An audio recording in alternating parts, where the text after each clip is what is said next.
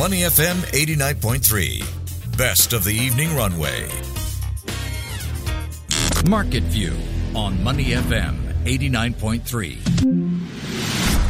That's right, you're listening to Money FM 89.3, and it's now time for Market View, where we take a look at how the Singapore stock market is likely to close for the day, the biggest movers, sectors and companies to watch. But as always, we take you through what happened earlier in the day. Singapore shares were put into positive territory following overnight gains on Wall Street. Now, no surprises there.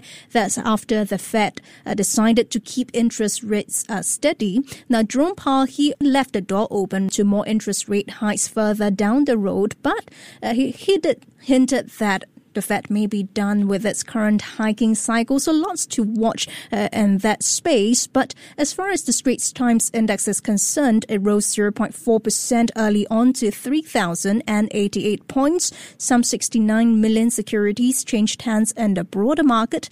The numbers on the SGX are still firming up, so here's what we are looking at for now.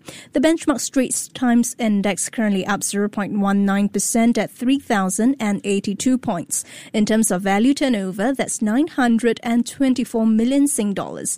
Gainers outnumbered losers, 383 versus 217.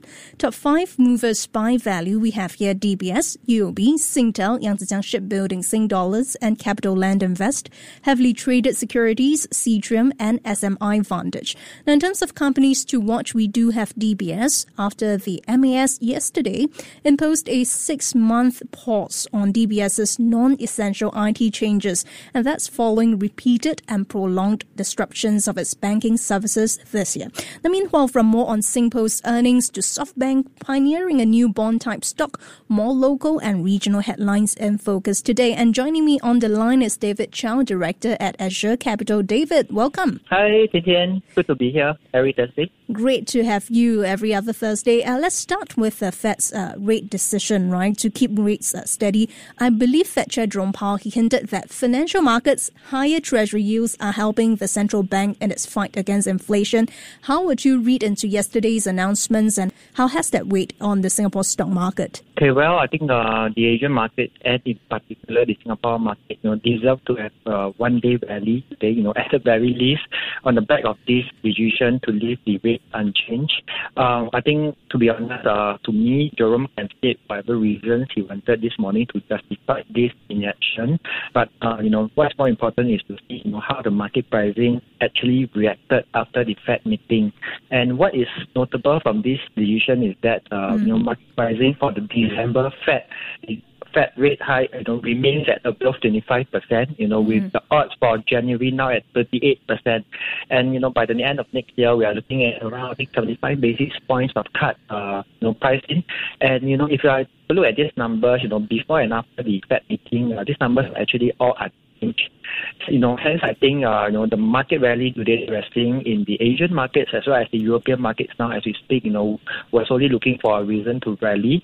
So for the local markets, I think rally to as high as, 3,105 points, an hour into trading before coming back down slightly.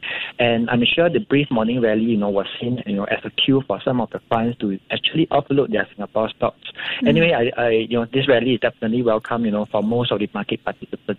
And any surprises when it comes to some of the movers today? I believe SingPost returns to the black with a net profit of 11.5 million Sing dollars for the fiscal first half ended September. Any surprises when it comes to SingPost? I don't think the surprise element is there, especially, if you compare the year-on-year results carefully.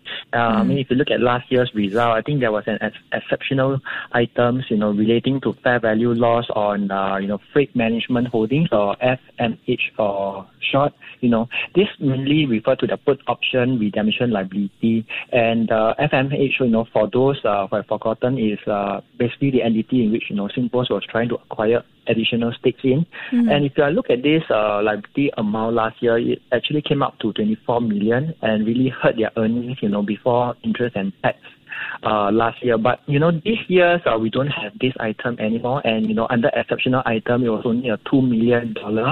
So the impact was not that significant compared to last year, and actually aided in, a 65% increase in earnings before interest and taxes. However, having said that, I guess all investors should still look at the operating profits, which are the profits generated from their core business. This portion actually fell 24% year-on-year on the back of still challenging environments.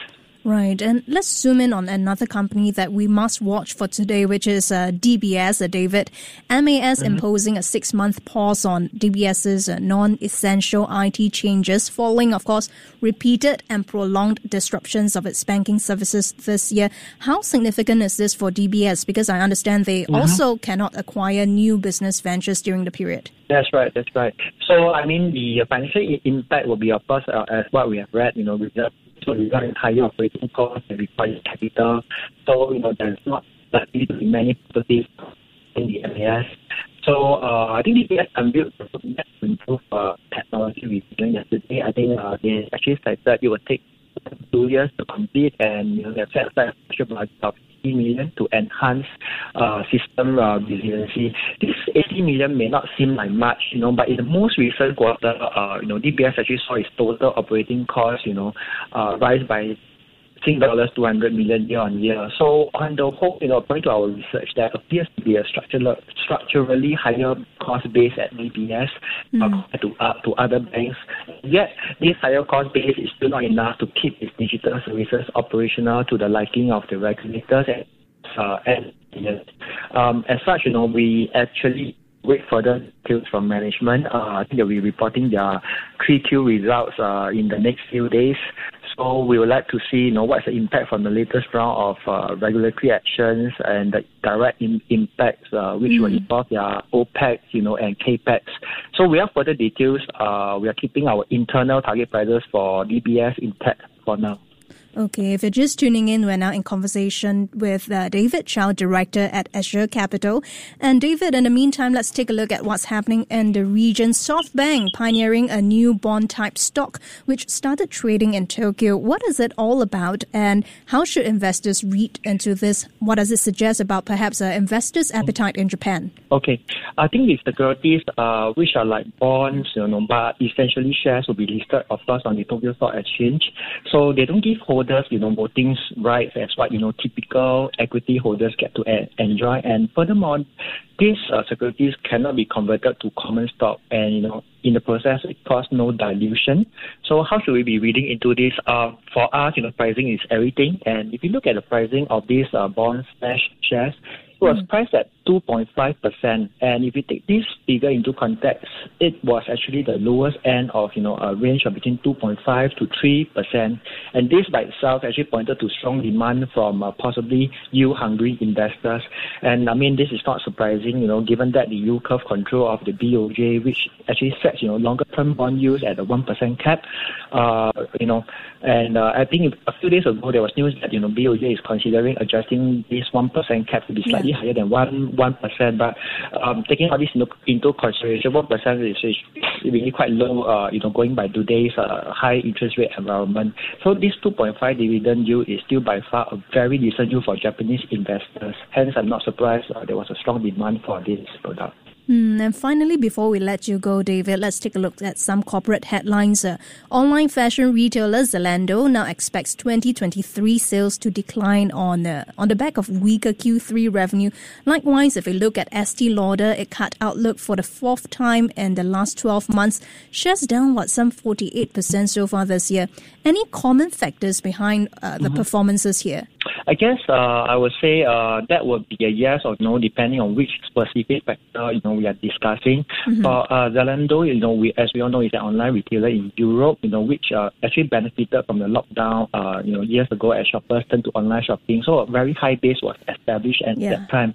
And when you compare this high base to a post-pandemic recovery, which reduces the volume of online shipping, definitely this will be a slowdown.